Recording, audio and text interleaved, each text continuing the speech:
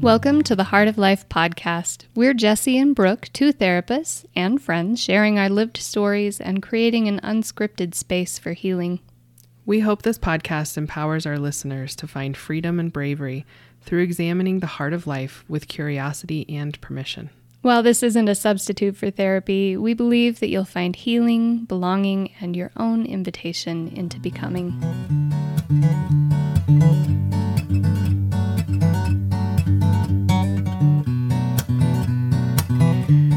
Welcome back to the Heart of Life podcast. We are excited to be talking about change today.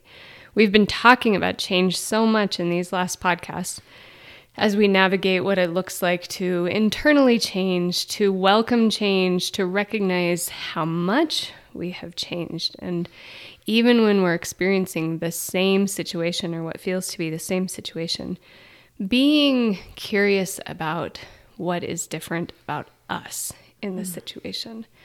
So last week we left you with the invitation to find something that you'd like to say to a former version of yourself, to think about what you would want that person, that version of you, to know about who you are today and how what they were doing has created the conditions for today. We had a bonus to change that to just 3 lines. In 3 lines, what would you say to that former self? Maybe that former self is a child version of you, an adolescent version of you. Maybe it's you from a week ago. But I'm really curious about what came up for you, which version of you were thinking of. And again, this is something I would really love to hear from other people as well, who they talked to.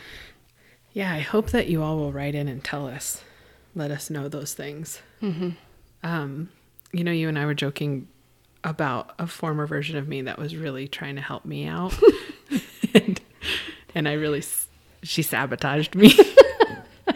So when we were recording the last episode, I was feverishly trying to write the invitation that we were sharing. And what I wrote was gibberish, right? I couldn't read it. And Brooke decoded it for me to the best that she could, which came out as, "Be still, bestie. What happens when you live to fork?" But that past version of me was trying her best. Right? And what would you say to her? I would say, slow down, write more clearly, or just be yourself. Right. Also. Yeah. What I'd like to say to her is thank you. That was a very entertaining experience to try and decode this message, which we eventually got. We eventually got there, and it made complete sense within the context, right? Right. Yes. So thank you to that version. In doing this, though, I really had a sense of thinking about versions of me in the past that have had to do very brave things despite fear or discomfort. Mm-hmm. And so I thought Which is when we're most brave, by the way. Oh, yes. Yeah. Well, and especially a version of me once that had to donate blood. That is very hard for me because I'm phobic of needles. After I completed that, I literally could have kicked a door down. I mean, get out of my way. Right? I can do anything. I can do anything. And yes, very similarly, right? This version of me that I thought of was a version of me that was leaving my job before going into private practice. And the amount of courage that took, right? And doing it anyway.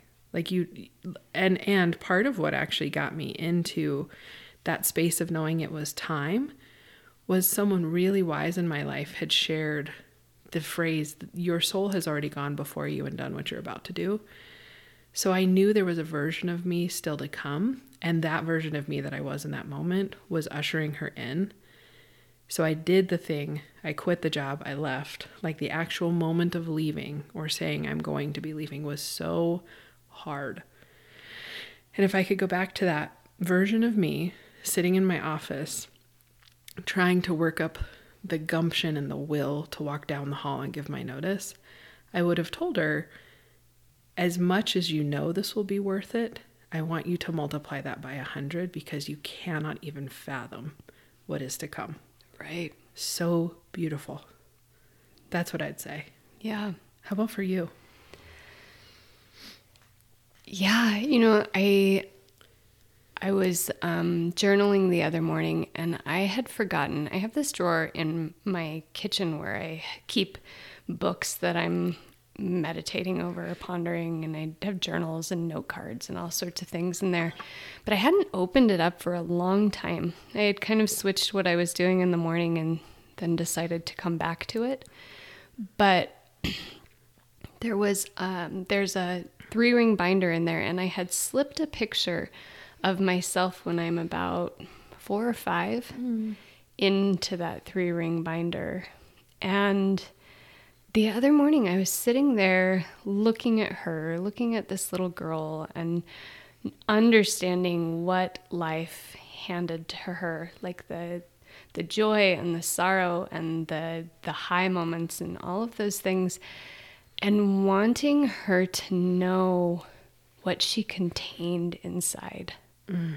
Like there are multitudes, right? Like this little body, you and I were talking about this earlier today. I love thinking about seed as metaphor, but this little 4 or 5-year-old body contained all that I am today. And that's the part I wanted to talk to, the part that,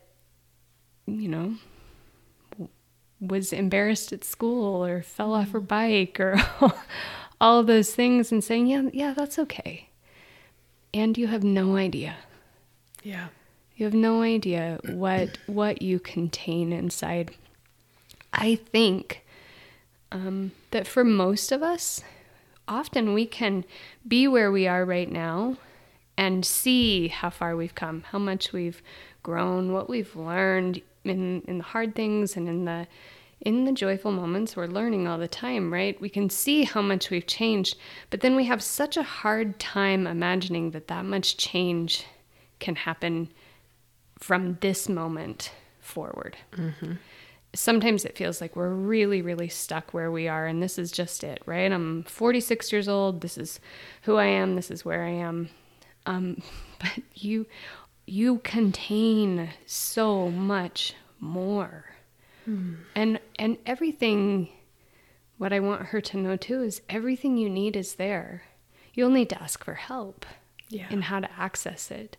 And you'll need to learn what it means to use those things wisely, but everything you need is there. I love the idea of this as seed, right? Like I'm thinking about, and we talk about plants all the time, and given the season that we're in when we record this, and when you happen to listen, you can tell if it's fall or winter or spring. But I'm thinking about last summer, my zucchini plants, because I really overcrowded them in this box that I have. And I was like, this is fine because this is how big this will be. And by the end of the season, they were overflowing, like just falling over the sides. And I had this idea at that moment of like, I had no idea it was going to become this, right? But it was a very short season that it happened in. And so I just love that reminder of, we can reflect back on all we have done and where we've come from. But if we stay on pace, if you will, right? There are so many more things that are going to move us Right. in our lives. Right. And on pace doesn't mean hard and heavy work. On pace just means like unfolding to the becoming that is. Yeah. Right? To let go, to step in. It's a natural pace. Yeah, to move, to be in collaboration with life. Yes. And to move with that, creating the conditions for growth and for help and all of those things. And then just allowing is what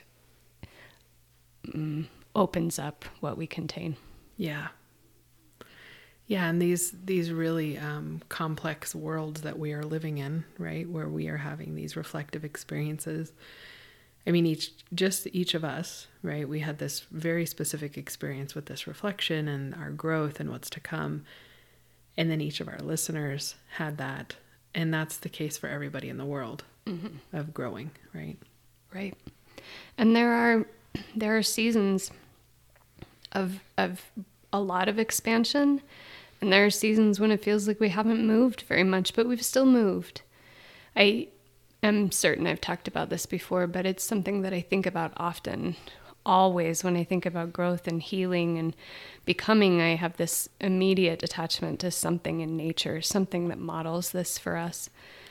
But with trees, right, you cut them down and you can see how old they are. We all know that. We learned that in grade school by counting the rings. But what we also know is when they've had seasons of plenty and seasons of hardship. Because in the seasons of plenty, the rings are pretty wide. They've grown out. But in the seasons of hardship, whether that's fire or drought or something else, disease, the ring is actually really, really small, sometimes even very hard to see, because all of the resources went down in creating stronger roots. Wow. So even in those places where we feel stuck, we can ask ourselves, is this a season where I'm growing outward? Or is this a season where I'm being asked or invited to create deeper roots? I love that question. And what I come back to when I think of trees is, I think I've shared this. I know I shared it at least with you, Brooke. I don't know if we've shared it on the podcast, but I learned that the very center of the tree is called the heartwood. And it's the most dense and strongest. And it's what keeps the tree upright. Right? And I just love the language of that the seasons, whether we're expanding out in abundance or we're growing down and rooted deeply, right, to ensure our survival, our core heartwood is what is keeping us sustained in either of those. Mm-hmm. Yeah. That's beautiful. So we've been talking a lot about change and specifically our own personal change. But what I wanted to talk about today, maybe in that invitation for allowing our own change, is how do we begin to gracefully allow for the change in other people? For me, sometimes that's one of the hardest things, is I've become comfortable with my own change and trusting of my own change, but I'm not entirely comfortable or trusting of other people's change. Somebody could make a decision that rocks my world. And so we often engage with other people's change much more fearfully than we do our own. Mm-hmm. Yeah. And when we first started talking about this, I thought, well, I don't love when people change, but I really want them to be open to my change. Mm-hmm. And I think the discomfort there for me, like, especially in, a very kind of more surface example is that recently my mom would start to go to the gym and things like that in the morning, which is such a beautiful change. But I tried to call her once and she didn't answer right away. And I lost my shit. Where are you? Why aren't you where you're supposed to be? You're my mom. What else are you doing? Which, of course, her whole life is what she's doing, right? And being other people's mom. But it was this really tiny moment of like, ooh, something shifted and I'm impacted by that shift. Mm-hmm. How am I holding that change, right? And I can be an adult and figure out where she was and be okay with that. But it was this small, slight shift. And I think it takes a lot of awareness and pause for us to be able to gracefully, as you said, hold the change of another, especially if that change is going to impact how we have related to them before, mm-hmm. like boundaries or that kind of thing. Or maybe the illusion of safety that we felt in holding really steady, right? Right. In someone being very predictable to us. That's right. Yeah. And I'm thinking about what first comes to mind in this too is the amount of relationships that I hear about in sessions with clients or even in my own life that there has been a lot of turbulence or even endings because we haven't held each other's change well. And that's really painful. And often I see that in my clients who have had grief by like the death of a person, but then they also have these other constellations of grief in their life of relational endings, and they're not sure why they're holding those in the same place. And I tell them those are both grief, right? What has happened there? And so often, again, it is because we have not been able to hold each other's change. Right. And sometimes, right, to be fair, that change is something that just we can't align with. It doesn't fit with how we see ourselves in the world, or, you know, maybe we've changed a lot and the other person is happy where they are, but that just doesn't work for us anymore, whether that's a friendship or an intimate relationship. And so sometimes we have to come to this place, which is a grief, of recognizing that someone can be a very good person, but not our person. And that can be a really hard thing to gracefully learn how to let go of. I think a lot of us stay in places where we've outgrown, or that have just shifted or changed so much, because we don't believe that we can leave unless we're being hurt. Oh, yeah, we have to spend a little time on this. Yeah. Ugh. But you say it. I think it's a belief that a lot of us hold. I held that for a long time, that I couldn't break up with a boyfriend, or I couldn't get out of a friendship that didn't feel very good, because I wasn't really being hurt. I was just uncomfortable, or we just weren't really connecting anymore. But you don't have to wait until you're in pain to leave, and you don't have to wait until somebody outside of you would say, oh yeah, you've suffered enough. You can leave now. Like, we can actually leave something well. Yeah. And I'm not just talking about relationships. I'm talking even about jobs.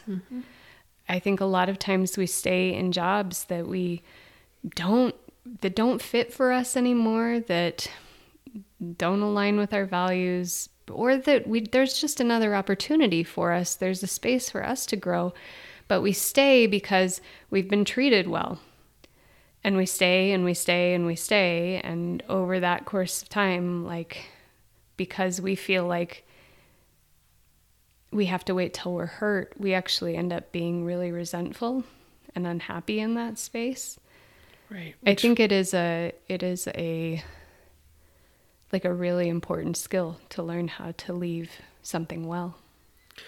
Well, in our society, or how we are conditioned to do relationship, or to do departure or leaving, doesn't really leave a lot of space for that. You know, the questions we ask when something ends for someone else is, oh, what happened for the two of you, right? What was the problem? Or why did you leave the job, right? What was wrong? Right. And to your point, sometimes it's not wrong, it's just no longer right, right? This isn't it anymore. And I think if I'm noticing as we're talking about this, that I think a common experience emotionally that can come up when others change is resentment, right? I resent you for leaving. I resent you for moving on. I resent you for expanding. I don't know that we name it that because it's not very safe to do so. Yeah. But if we really dig, and I know I have felt that before, right? When people have departed or launched in ways that I haven't, it's like, oh, I'm having a little bit of resentment, which is then an invitation for ourselves of what is there for us to look at when we struggle with the change of another. Right. And it can be a belief that it can be a couple things, right? It can be envy that you're doing something I don't think is available to me. Right. You're changing, but I'm supposed to stay the same so I can keep everything okay over here, and you have the freedom to move, and so I'm envious, which is always an invitation to really challenge that. Is that true? Right. Right. And if it is true, what do I need to shift or change in my world and circumstances? I think the other thing that keeps us stuck is fear.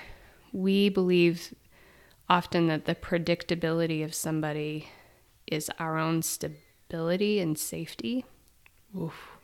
And so this person who's so predictable and steady and, you know, firm in their own whatever beliefs or something, and then one day they are like, hey, I actually don't feel this way or think this way anymore. That might be really scary. That might be really scary because now these what we deemed to be these unshakable things that kept us safe in someone else begin to shift. And, you know, going to the idea of that heartwood, we usually feel most fearful in someone else's change when we aren't grounded in ourself, when we have felt grounded in someone else. And now it's like, well, someone else or something else. Yeah. This is one of the reasons why when people have a faith crisis or faith transition or something like that, it can be so unsettling to the person themselves because they've been putting their, you know, safety and security in this thing that doesn't work for them anymore or has changed. But it can be also really, really unsettling for the people around them. Yeah. Because all of that begins like the world is shifting and moving under your feet. Well, and for so many faith traditions, there is an eternal component that you are jeopardizing. Right. Right. If you start to transition or question or shift. And when someone's change potentially means their life or death or their eternity in your mind, of course, that feels really scary. Mm-hmm. And, you know, I mean, like faith transitions, things like that are like, they're really hard. They're also really hard things. And in just the changes that happen over the course of the lifetime of a relationship. Mm-hmm. And I think, like you said, often those things fall apart because we can't hold space for someone else's change. Yeah. And sometimes that just is true. But sometimes it's really a matter of, can we continue to renegotiate this relationship? When we begin a relationship, there's this initial negotiation. What does this mean? Are we serious? Is it the two of us? Whatever that is. We're not very good at talking about like the details of that negotiation. Like you and I, or just... Yeah. Because I know I'm not. Are you my boyfriend? We've been together for a few years now. Can we define this? But we're generally not that good at it. We have these assumptions of what we think it is for us and what we think it is for someone else. And for a while, those assumptions just kind of guide us in the relationship. And then we hit these sticky points where maybe it's something that we didn't talk about that's coming up.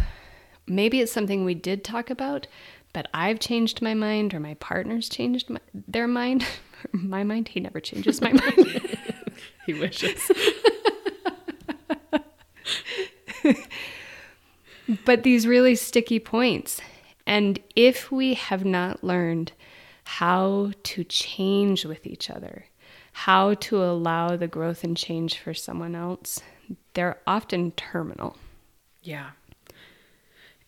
And like I'm thinking about a person, a very brave person in my life who has been really doing some work of transitioning in their faith system and maybe they'd even call it deconstruction and just shifting a lot, right? From the beginning of some of the relationships that they've had in their lives. And there are some family members that are really struggling with that. There is a spouse that's really struggling with that. And this person's spouse, they have responded by saying, I don't get it, but I love you. Mm-hmm. I don't know, but I love you. Mm-hmm. I can hold your exploration. I have worry, I have fear, but bigger than that is my love. Mm-hmm. Right. This is the space of negotiation. Right. And this is like the beauty of the partner's response to that is about recognizing that our beliefs are not who we are. Yep. That our worldview is not who we are. That our thoughts are not who we are. If we believe that they are, then it's going to be very hard to be flexible. Yeah. We're going to be so rigid in that. You've changed. Well, of course, I hope. I hope so. I hope that we change over time, but sometimes we can change in ways that are painful or that our partners don't understand.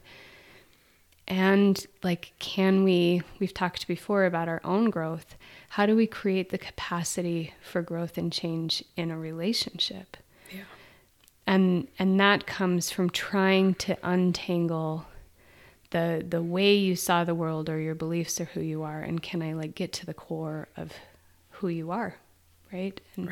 And see you as this ever-evolving, ever-changing person, and allow myself to do that and you to do that.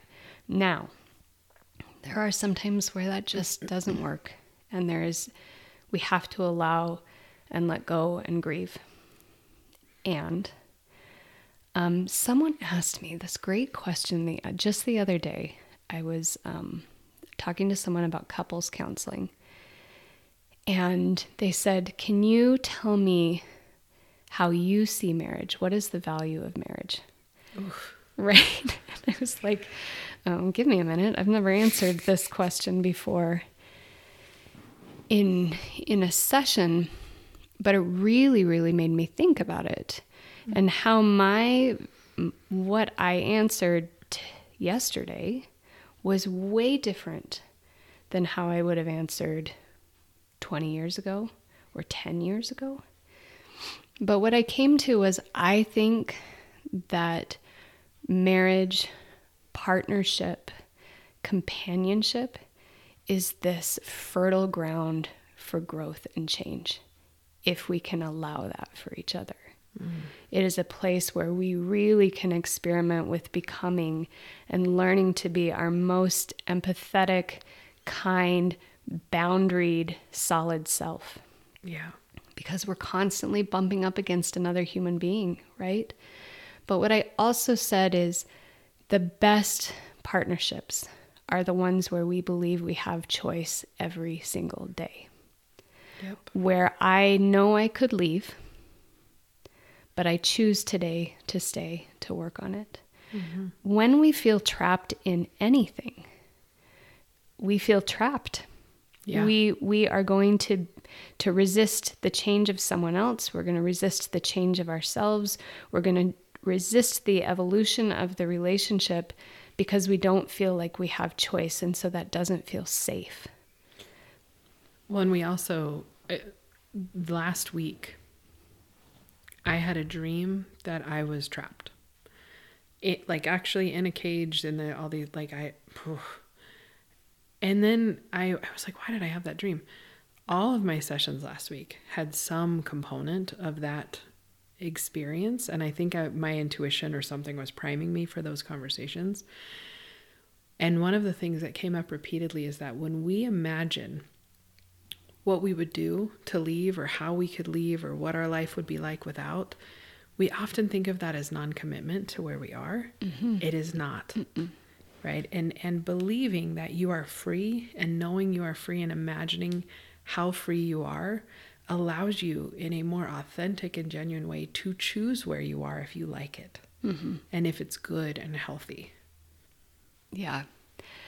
I'm reminded of something that I heard in one of Esther Perel's podcasts, which I fully recommend. But she was talking to somebody who had out of the blue said they wanted to leave a relationship and had left the other partner stunned and hurt and in a lot of pain. And this person was saying, I just can't do it anymore. It's just too much pressure. I feel trapped. I need to get away. And she said to him, you can leave, but understand that you are not exercising choice and intimacy in that. You are just running away. And can you allow for choice and intimacy in this situation? Now, I will say it wasn't an abusive situation. Like there are a lot of, it was a relationship that had two loving partners, but who had become so entrenched in this belief that they couldn't change and they were supposed to continue to show up the same way, that one had decided it was just better to be done. Yeah. And so this whole conversation was about, can you allow for change? Can you make a choice to show up and change together, change these dynamics, change these patterns, and increase intimacy in that? Yeah. Rather than believing that the only choice is to just, if you want to be different, you have to be away from this. Yeah. I love that. Yeah. Okay, this is going to be a harder invitation to identify, I think. I think I have one. So not hard for Brooke. No, the invitation here is to recognize something that's changing in someone very close to you and be curious about the fear that might be coming up in you as you watch that change. Be curious about the story you're telling about it, about what it means for them and about what it means for you. And see if you can connect to that core part of you, recognizing how change has shaped who you are, and just approach their change with a little bit more curiosity. What if, we're really good at telling the what if stories that are really bad, but that's just a story. And what's just as likely is there's a what if story that is positive, but it means that we have to, oh no, I'm going to make this longer. Okay. We often think about what we want by describing what we don't want. Well, I don't want him to leave me. I don't want him, right? All of these things. When what we're really saying is, I want to stay deeply connected. I want to have a rich and fulfilling life. But if we're describing it by saying what we don't like, then we're pointed at that. Right. And we're going to look for confirmation of that. That's just the way our brains work.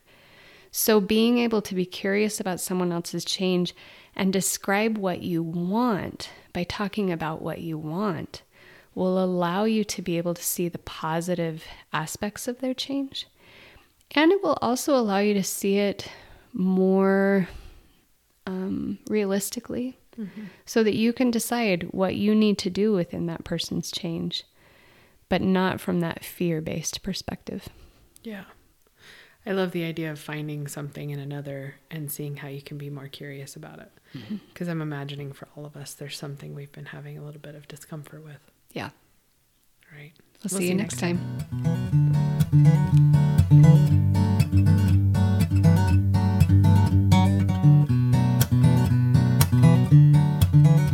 We hope you're enjoying listening to the podcast as much as we love creating it, and we'd love to hear from you about your lived story. What are you examining and learning? Who are you becoming? Our podcast is sponsored by Riverbend Counseling in Colorado Springs. Following along with us on Instagram at Riverbend Therapy will allow you to engage more fully with the content of our episodes. There you'll find reflective questions, challenges, and community. If you appreciate this podcast, consider leaving us a 5-star rating on your preferred platform, or better yet, share it with people you think might benefit from the work here.